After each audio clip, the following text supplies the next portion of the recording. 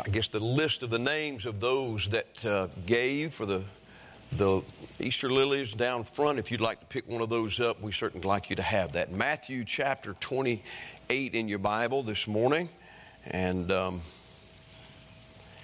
I look around today, and here there's not just guests here, but there's a lot of excitement, it seems, and a lot of light colors on today. A lot of people dressed very nicely, and I think that in what we have sort of we call it a celebration of the resurrection of Christ. I know that some people would think that we wouldn't want to celebrate the resurrection of Christ. Well, I think that we ought to celebrate a victory like that He won 2,000 years ago. And in fact, I think about it. I think the devil hates this day. I really do. I think he hates this day. And the reason I say he hates this day is, when we have a victor celebration, for instance, somebody won the World Series, somebody won the Super Bowl, somebody won a national championship.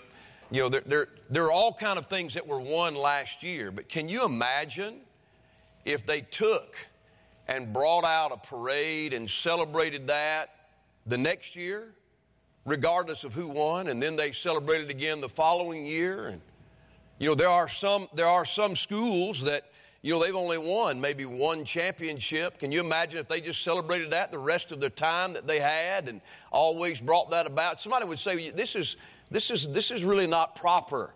You won this 15, 20 years ago. Why are you still celebrating? I think the crowd would begin to dwindle. I think the excitement would fade. I mean, I think if you won the Super Bowl 100 years ago and you're still celebrating, I think you probably aren't going to have very many people celebrating with you. And I think that what would happen is that again, it would just kind of something that fade away. Some of the players would be gone. Some of the excitement would be gone. But you know what we do every year? Every year we celebrate the resurrection of Jesus Christ. And it doesn't get old because you know why? Unlike men, our Savior doesn't age, and our Savior doesn't get weary, and our Savior hasn't lost any strength. He's just as vibrant and as alive and real as He was the day that He walked out of the tomb. And you say, well, how many times do you have to go to the cross? Oh, no, you understand. He didn't have to go to the cross one time. Only had to get out of the tomb one time. He won a victory that lasts for all time. So, it's something that we can celebrate, and we can say, listen, we're rejoicing in this day. And it's not odd, it's something that is fitting. I'm so glad that we have such a God as our God. The Lord Jesus Christ showed us how much He loved us when He died for us. Other gods, they don't do that for their people. They don't lay down their life for their people, their worshipers. I'm glad our God laid His life down for us. And then you think about the power of our Lord. The power of our Lord, there are so many people I began looking at. Some of them, Buddha died at 80 years of age from contaminated food. And then Gandhi died at 79 years of age, assassinated. Muhammad died at age 62 of sudden sickness. Darwin died at age 73 of heart failure. Mao Zedong died at 82 or 83 of Parkinson's disease. And you can go and you can see the place that they're enshrined. But, our Lord, you can go see the place where He lay, but you can't go see the bones there anymore because on the third day, He had power to take up His life again. Amen. Amen. The power of our God, the love of our God, but the deliverance of our God. He promised one day He'd return. And I know that there are many this past year that had to bury someone that you loved. And there are those that have had to sit around a table by themselves and think about the future. I'm glad that one day Jesus is going to complete the whole job. He not only saved us from our past sins and saved us presently, one day He's going to deliver us in the future. We'll get a brand new body, be reunited, never have to say goodbye again. Amen. Different God than the world has. So if you look in your Bible, Matthew 28, and I know that somebody say, well, this is one of those old messages. This is something that we've heard before. Well, we're not going to try to create anything new, but we are going to rejoice in what did take place. Matthew chapter 28, verse 1, in the end of the Sabbath, as it began to dawn toward the first day of the week, that's Sunday, Sabbath is Saturday, came Mary Magdalene and the other Mary to see the sepulcher. And behold, there was a great earthquake, for the angel of the Lord descended from heaven and came and rolled back the stone from the door and sat upon it. His countenance was like lightning, and his raiment white as snow. And for fear of him, the keepers did shake and became as dead men. And the angel answered and said unto the woman, Fear not ye, for I know that ye seek Jesus, which was crucified. He is not here, for he is risen, as he said. Come see the place where the Lord lay, and go quickly and tell his disciples that he is risen from the dead. And behold, he goeth before you into Galilee. There shall ye see him. Lo, I have told you. And they departed quickly from the sepulchre with fear and great joy, and did run to bring his disciples word. And as they went to tell his disciples, behold, Jesus met them, saying, All hail. And they came and held him by the feet, and worshipped him. Then said Jesus unto them, Be not afraid, go tell my brethren that they go into Galilee, and there shall they see me. Would you pray with me one more time? Lord, we thank you for this great passage of Scripture, this great bedrock of truth, the resurrection of Jesus Christ that our whole faith is built upon. And Lord, we pray today that you would help us as we look in the Bible, that we would be able to see it the way you do. And Lord, that we would be able to respond to your promptings of our heart. And if somebody here is lost, Lord, and all they have is religion, oh God, today, I pray today would be the day that they would make Jesus Christ their personal Savior. And we'll thank you for it in Jesus' name. Amen. Well, you know, I noticed the first thing in verse number 1 in this passage, in the end of the Sabbath, at the beginning to go on the first day of the week, came Mary Magdalene and the other Mary to see the sepulchre. Do you see that in your Bible? It says they came to see the sepulchre. They came to see where Jesus had been buried. They didn't come to see Jesus. They came looking for someone that was dead. And the reason they came looking for someone that was dead is because back in chapter 27, a man by the name of Joseph of Arimathea, the Bible says that he had taken, verse number 59, he had taken the body and he had wrapped it in a clean linen cloth and he laid it in his own new tomb. So he took that body, he wrapped that body, he laid that body in his tomb. And if you look at verse 61, and there was Mary Magdalene and the other Mary sitting over against the sepulchre. They watched Joseph do that.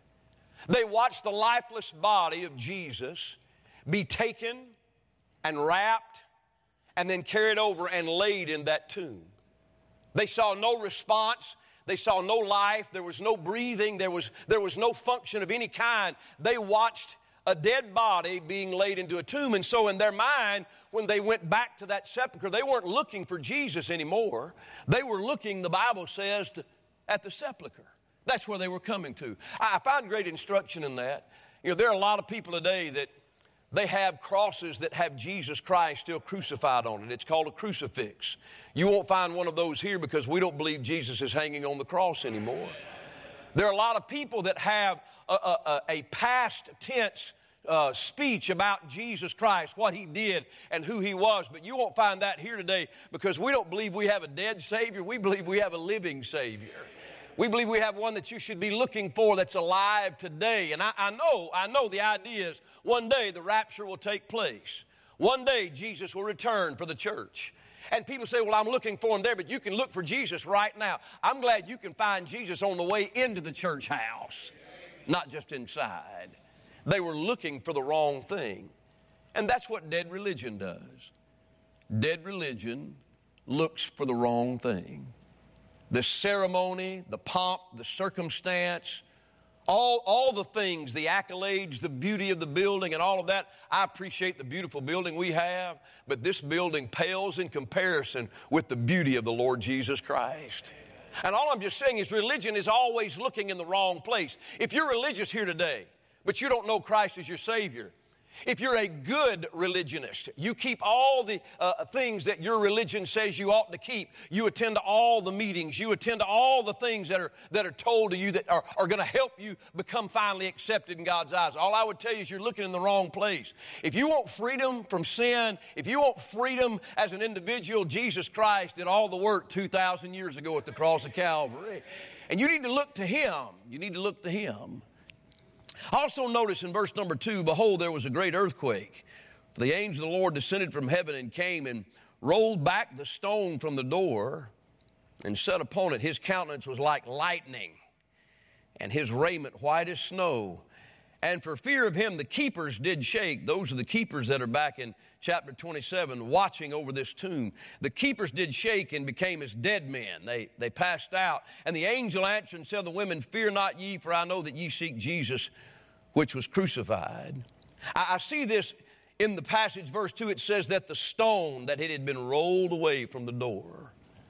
And I'd like to say three things this morning. Number one, the proof of the resurrection. You know, that stone was rolled away from the door not by men, but by God. The Bible says the angel of the Lord descended from heaven. So God said to an angel, I want you to go down there and I want you to roll that stone away. And that's exactly what happened. No group of men came and used their strength or any kind of leverage to roll the stone away. God had the stone rolled away. And somebody might say, why? So Jesus could get out? Not at all. So that we would be able to look in. Jesus didn't need somebody to move a stone for him to get out. Jesus Christ was in a glorified body. Listen, doors and locks and all of those things meant nothing to him. But it was rolled away so that somebody could see on the inside. And I want to add to that, there are so many proofs like that. Here you have the proof of a stone that is rolled away. But in chapter 27, do you know what you have? You have in chapter 27 the veil that stood in front of the most holy place, that some say was 6 inches thick, many feet high. And the Bible says that veil was rent from the top to the bottom. In other words, God reached up and said, I tell you what, I've only allowed one man one time a year to go into this place. But now that one man has gone to Calvary and taken and paid the price, I'm going to rip it in half, and now everybody can get into that thing. Amen. Amen.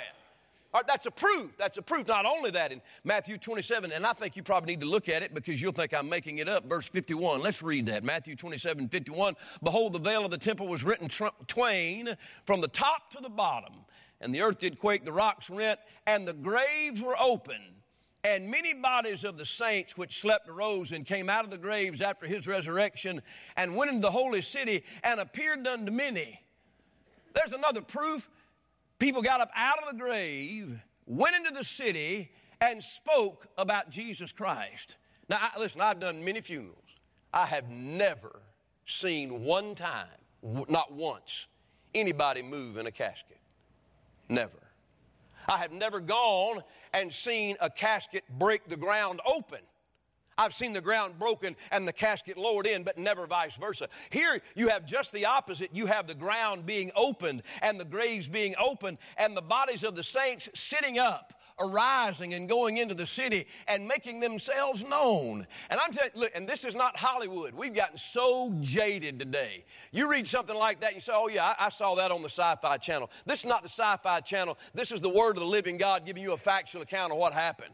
What happened was folks that had been dead were brought to life. You say, why? Because the giver of life gave his so that we might have life. Amen. And they left those tombs and went into the city. I have no idea who all got up. We're not told. We're not told even necessarily who they went to. But if I was thinking, I would probably say somebody that trusted that Jesus was the Messiah probably went to a relative and told them, hey, I just want you to know. I want you to know that Jesus is the Messiah. That who they crucified on that cross is exactly who the Old Testament was speaking of. And I would tell you today, if you're here today because you're here with a family member, and maybe you've heard them tell you, hey, listen, Jesus is the only way of salvation. I put my faith and trust in him as a little boy, a little girl. You need to be saved. Can I say this to you? You don't need to have somebody get up from the grave to tell you that. All you've got to do is accept what this Bible says. The Bible says the blood of Jesus Christ, his Son, cleanseth us from all sin. That there is none other name under heaven given among men whereby ye must be saved. I'm telling you today, there's only one way to heaven, and it's through the blood and the person of the Lord Jesus Christ. Being a Baptist will not take you to heaven. I only got a few amens on that. That's exactly right. Being a Baptist, Independent Baptist, Southern Baptist, Missionary Baptist, American Baptist, General Baptist, whatever kind of Baptist you want to throw out there, being a Baptist won't take you to heaven any more than being a Methodist or being a Presbyterian or anything. I'm going to tell you, the only thing that'll take you to heaven is the person of the Lord Jesus Christ. And that's why these saints, they arose from the grave and they went out into the city. They came out of the graves and went into the holy city and appeared unto many. I told you he was the one. That's proof. Can you imagine? What would the Greenville News say if Memorial Gardens down here had about 100 people get up and walk around out of it? Do you think CNN, Fox News, MSNBC, CBS, NBC, and all the rest of them, we would have the BBC, we would have people from France. If we had 100 people get up out of the tombs here in this city and go around talking to people, the news would just be immense. And then people would have to start taking medication. That's right. You talking about people moving into Greenville, there'd be people moving out of Greenville. Exactly right. I'm not staying here. Somebody might show up at my door. That's a proof. The proof of the resurrection. The stone is rolled away. Ladies, you can come and see where the Lord lay. That veil is rent from top to bottom. No longer one high priest, but now the high priest of all men now is made accessible one way for all. Those graves opening up. And you know, there's so many other things about the proofs that were given of our Lord Jesus Christ. That empty tomb, the Bible says there in chapter 28, verse number 6, come see the place where the Lord lay, where he lay. I'm glad that we don't have a shrine for Jesus Christ. We have an empty tomb, amen. Amen. You say, have you ever seen it? No, but I've met a lot of people that have. In Bible class, John Waters, Bible geography. You say, what is a Bible geography class? It's a Bible class where you take and look at all these pictures and slides of a place you've never been, and somebody tells you where they are. And John Waters would talk to us about the Sea of Galilee, and he'd talk to us about Megiddo, and we would see places like the Jordan River, and he'd show pictures. Well, finally, always in that class, I'm sure it happened every year, but in the year I was there, we got to heading toward Calvary. And as we got to heading toward Calvary, he showed Calvary, and Brother Waters his face would get a little red and flush, and he would begin to cry. And he would say, and I know Brother Dave was in that class, Brother Suttle was in that class, and he's talking about Calvary. And listen, things begin to get a little exciting in a Bible geography class. Yeah, but he wasn't finished. He knew what he was doing. He took us from Calvary, and we winded away down through that garden tomb, and we got over that tomb. I can still see his face now, red, but his jaw just dropped open when he said, yeah, he is not here, he is risen. And listen, it got on. You may not understand that terminology. People got really excited in our Bible geography class. I'm talking about people shouting, saying amen. In class, you say, can you do that? We did it.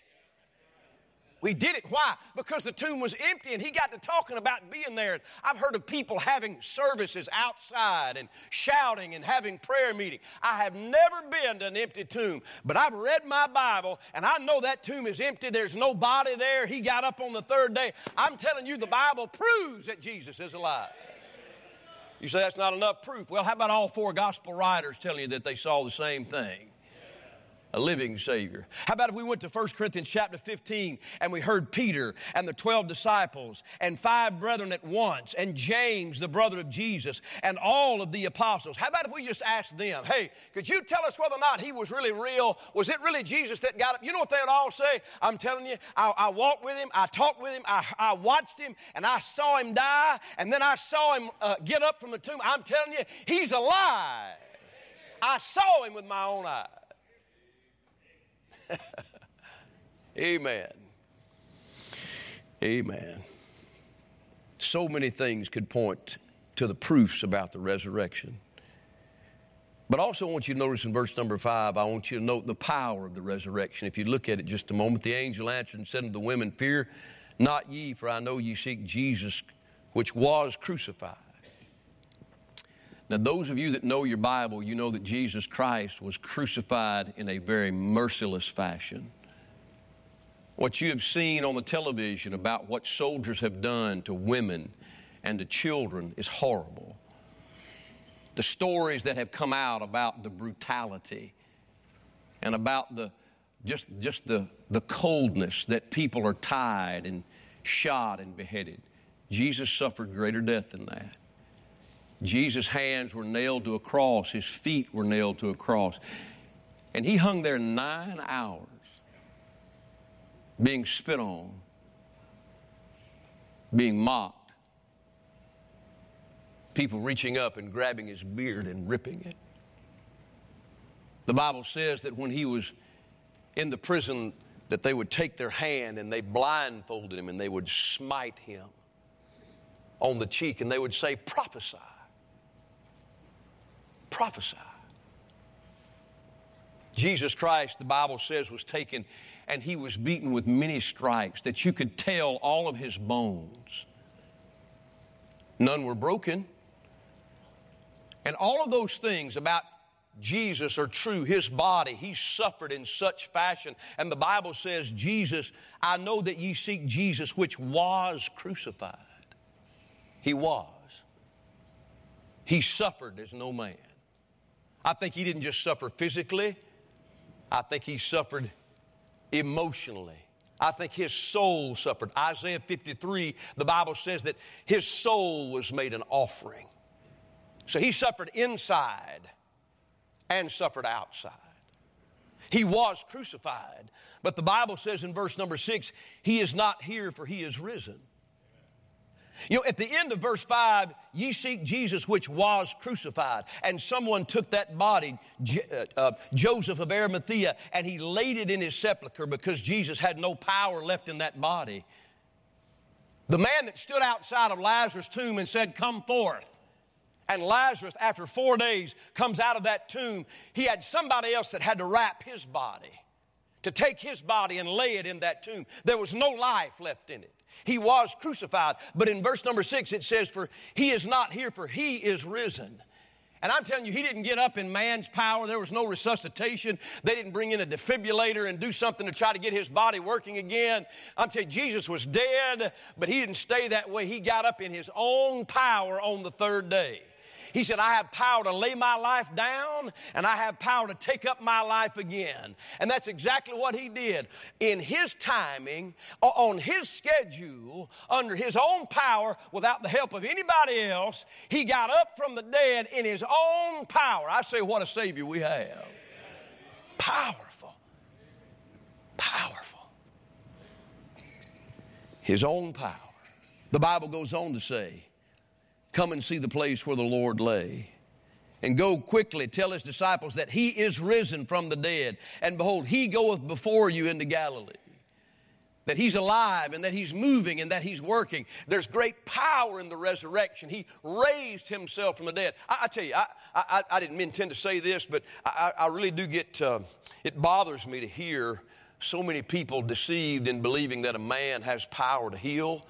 Today, if those men that are on television and hold these different crusades have the power to heal, if they really wanted to do a service to mankind, all they would do is go down to Children's Hospital, go down to oncology hospital. They would go and they would touch the lives of people that are so sick. You know, if they did that, they'd never have to pass another offering plate. You know why they don't do that? They don't have that power. But I tell you what bothers me is a man that claims to have power to heal that's losing his hair.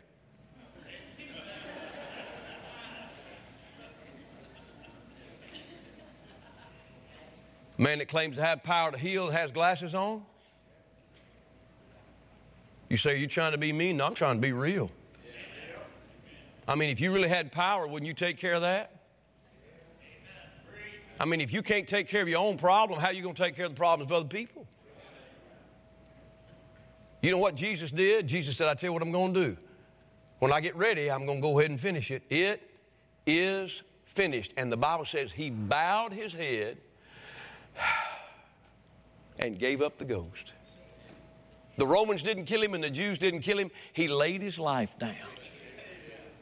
And he already told him, he said, but 3 days I'm going to take this body back up again because I've got the power to take it up. And 3 days, I guarantee you that the soldiers and the Pharisees were not the only people trying to keep him in. I'm sure the devil, after he saw what was going on, he probably had a fit. He thought, we have got to keep him in. All the devils of hell. Listen, I believe if we could have seen that day, you'd have had all the devils of hell, all the powers of wickedness trying to make certain that nothing came out of that tomb, that no life got in it. But when Jesus said, it is finished, and gave up the ghost, he also picked his life back up exactly when he wanted. He didn't have to get warmed up to do it. He just took it. You know why he did that? Because he's got power. Whew, we got a powerful God. Do you believe that? Or do you think I'm just up here preaching? Do you really believe he got up on his own power? You say, how could he do that? A dead man doesn't have that ability. Oh my. He was more than a man. He was God manifest in the flesh. Right. He took his body up, his own body, own power. That gives me great hope. If you put a mark right there in Matthew 28, I felt like I needed to say this today. I'm going to say it. Go to Ephesians chapter 1 just a moment.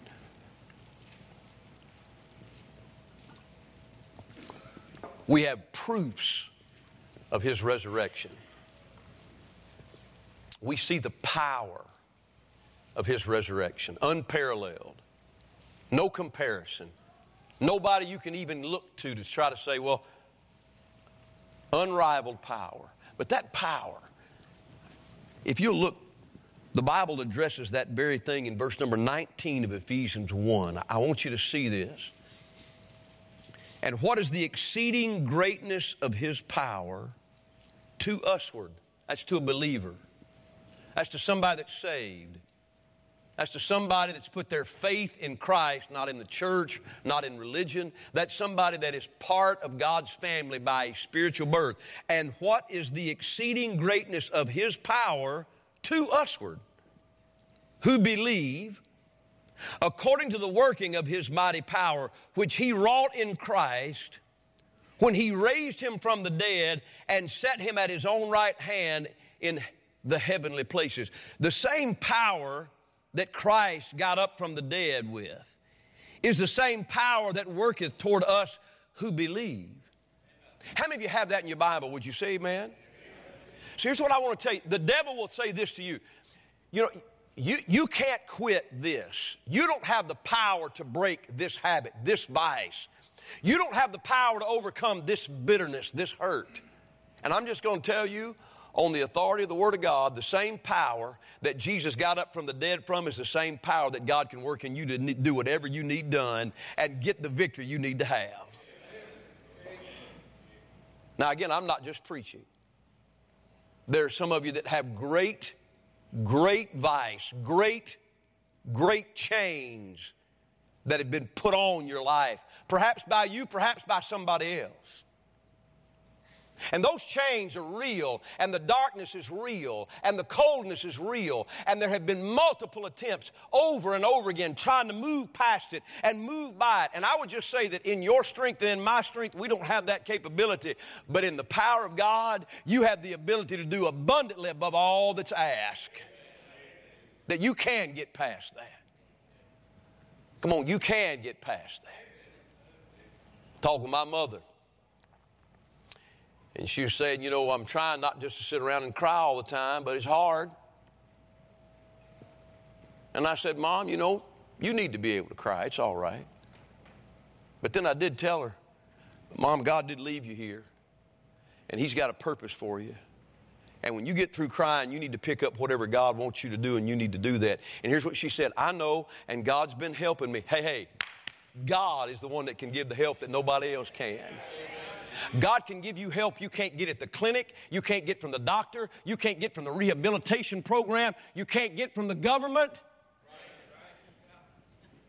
God can give you help that nobody else can. The same power that Jesus stepped back into that body with is the same power available to you. You can do that. Go back, if you would, to Matthew chapter 28. Y'all been so patient this morning.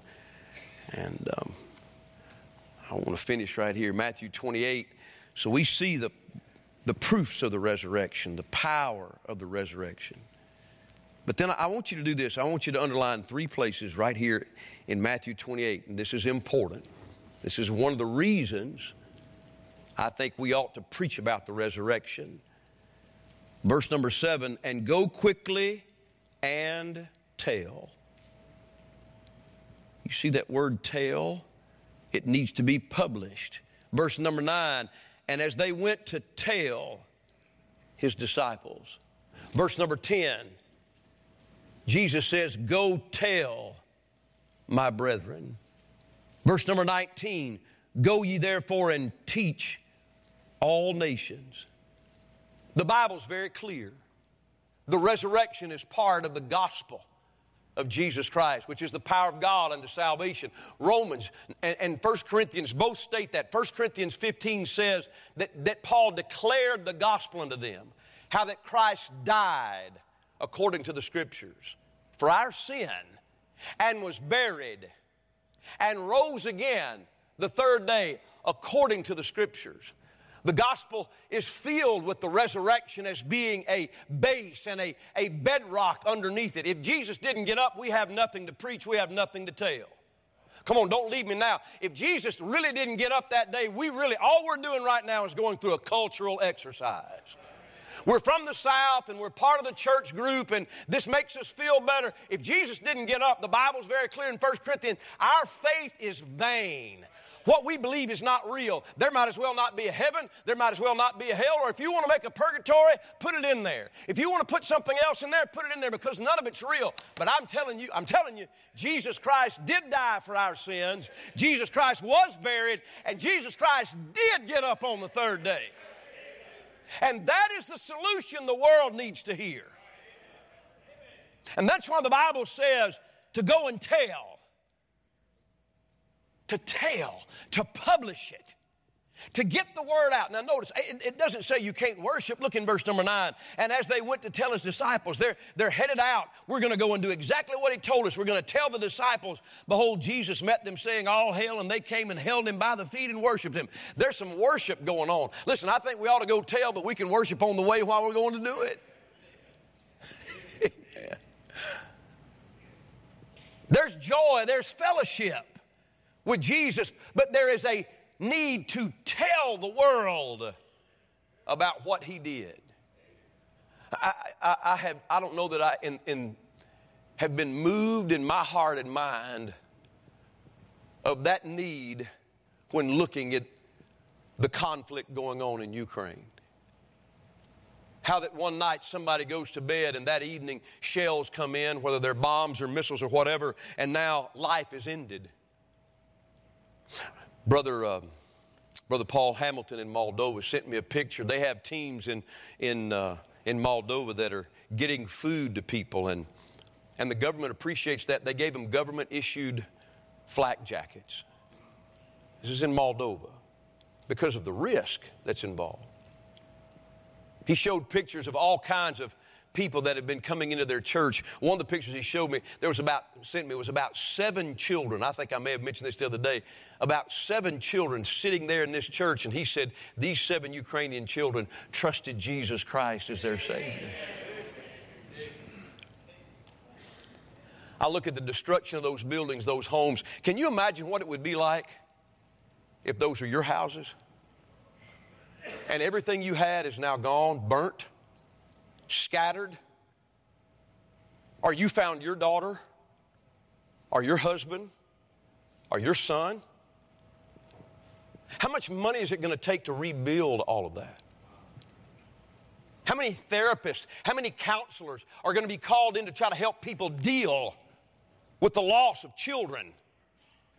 How many people are going to turn to alcohol and drugs to try to forget all the things that they have witnessed and seen? I'm talking about little children. I'm talking about children like our children, drawing pictures with bombs coming in and hands folded in prayer saying, protect us. How do you fix that? Well, I'm telling you, the only way I know to fix it is to tell them about the Lord Jesus Christ. That the bitterness and the loss and all the things that are there, you might lose your home, but hey, if you're born again, you got a mansion in heaven waiting on you one day. You might lose your spouse or your child, but if they're born again, you'll see them again one day. You might have all kind of trouble in your mind by what you've witnessed in somebody burning or seeing pictures that nobody should see. But I'm glad that there's a God, a Savior, that says, if you'll let me, I'll save you, and then I'll give you a peace that passeth all understanding. I can give you something on the inside that a pill can't. That's why the news about Jesus needs to be published. You know what I think our country needs? Our country needs a good dose of the gospel of Jesus Christ. So broken, so inebriated, so dark, so divided. You know, I don't see that at Tabernacle Baptist Church. You know why we don't have that here? I believe it's because of Jesus Christ. I believe He knows how to bring in the light and to bring in the unity and bring in the peace. And that's why we need to go tell. You know, today might be the ideal day for some of you to tell somebody that you have never told and call them up and say, listen, I know this is Sunday, but this is Resurrection Sunday. Can I tell you a story about my Jesus and what happened to Him at Calvary? Can I tell you today, maybe a neighbor, a friend, the proofs, the power, but the publicizing of the gospel of Jesus Christ? Would you stand to your feet?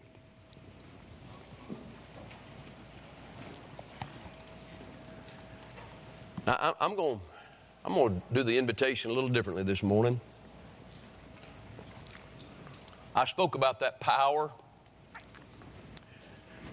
I wonder how many of you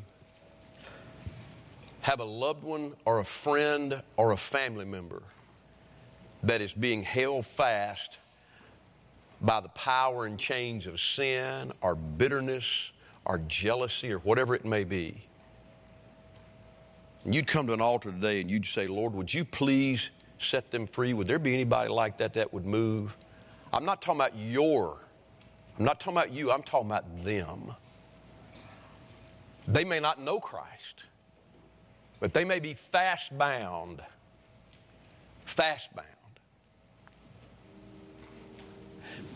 As we have people coming all over the building, I'm not asking you about your salvation. I'm asking you, how many of you have somebody that you know that's lost without Jesus Christ, that needs a Savior? How many of you would come and just get to an altar and just say, can we please pray about them? Would you just slip out? Amen. More people. I'm just talking about coming to an altar and saying, Lord, please today, save them today. All over the building.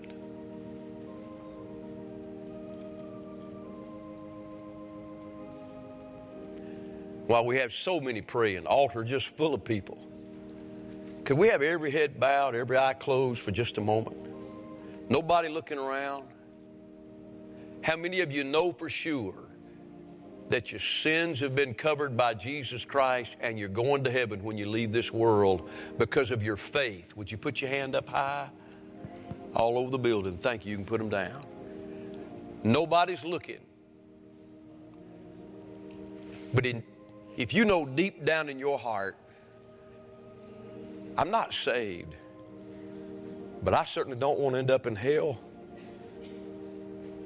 Preacher, would you please pray for me? Would you be brave enough to slip your hand up and put it down? Would there be anybody like that? Thank you. I see that hand. Thank you. I see that hand. Anybody else, you'd slip it up. Thank you. I see that hand. Anybody else, you just slip it up and say, hey, I know I'm not saved. I know I'm not saved. Anybody else?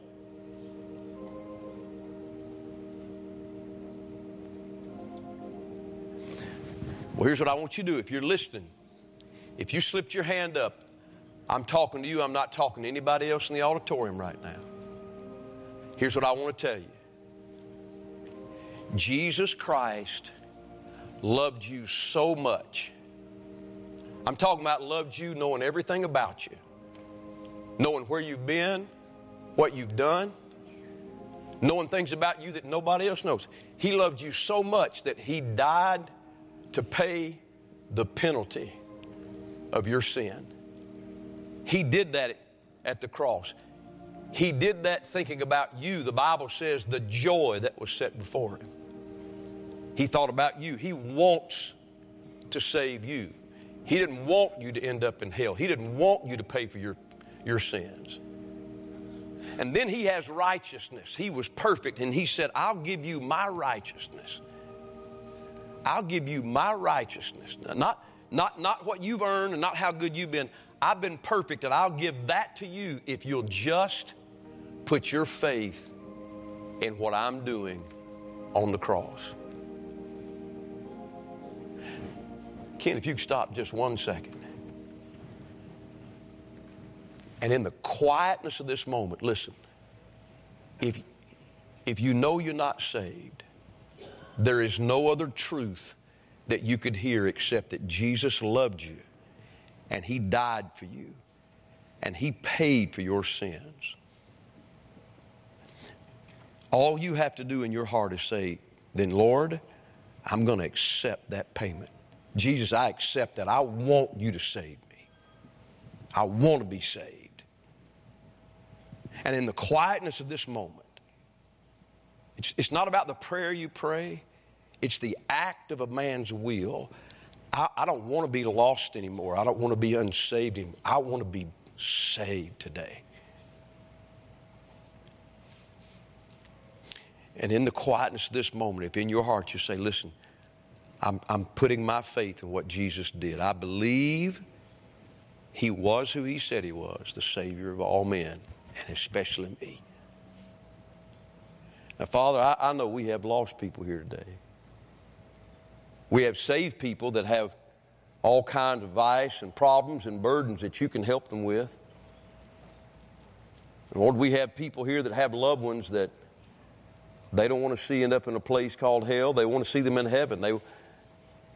They've prayed for them. They've tried to love them. And God, I know you love us. And I pray that today, Lord, I pray today that there'd be somebody that puts their faith in you. And again, in the quiet of this moment, nobody looking around. If you put your faith in Jesus today, would you just slip your hand up where I could see it? Would there be anybody like that? If you just slip it up and put it down, thank you, I see that hand. Thank you, I see that hand. Anybody else? Anybody else? All right, if you just look this way. Now, if you got saved today, I'm going to tell you, you just did the greatest thing you could ever do. You say, I didn't do anything. That's the point. It was something already been done. You just had to put your faith in it. But I'm going to tell you what would be a blessing is if you tell somebody else about it. You could do that today, and if you want, all you do is wave your hand right now at me. I'll let you tell somebody, and we'd be happy for you. I would tell you people would give you money, but that probably wouldn't be the truth. But we'd be happy for you. Anybody want to just put your hand up and say, hey, listen, I got saved, and you want to let everybody know? And if you don't, that's fine. I'm just going to tell you that's the first step. That's the first step. But for those of you in here that we did have a couple of hands say, hey, listen, I put my faith in Jesus. How many of y'all glad that somebody did that today? And I know we can't go back and do it again, but if you could go back and get saved again, how many of you go back and get saved all over again? Amen. Amen. Amen. Well, I praise the Lord for the resurrection of Jesus Christ, a living Savior, the power, the proofs. And boy, we just need to go tell it. We need to go tell it. And can we end on a song like that? Hobart, what would be a song about us going and telling? Going and telling the world about Jesus. What would that be? I love to tell the story. What page is that? You don't need the book probably, so let's just go ahead. We'll sing a verse of I Love to Tell the Story with Brother Hobart, and then you'll be dismissed. Choir practice tonight, Hobart? No choir practice tonight? All right. Hope you get to go home and enjoy a good meal, and we'll be right back here tonight at 6 o'clock, all right? I love to tell the story of unseen things above, of Jesus and His glory, of Jesus and His love.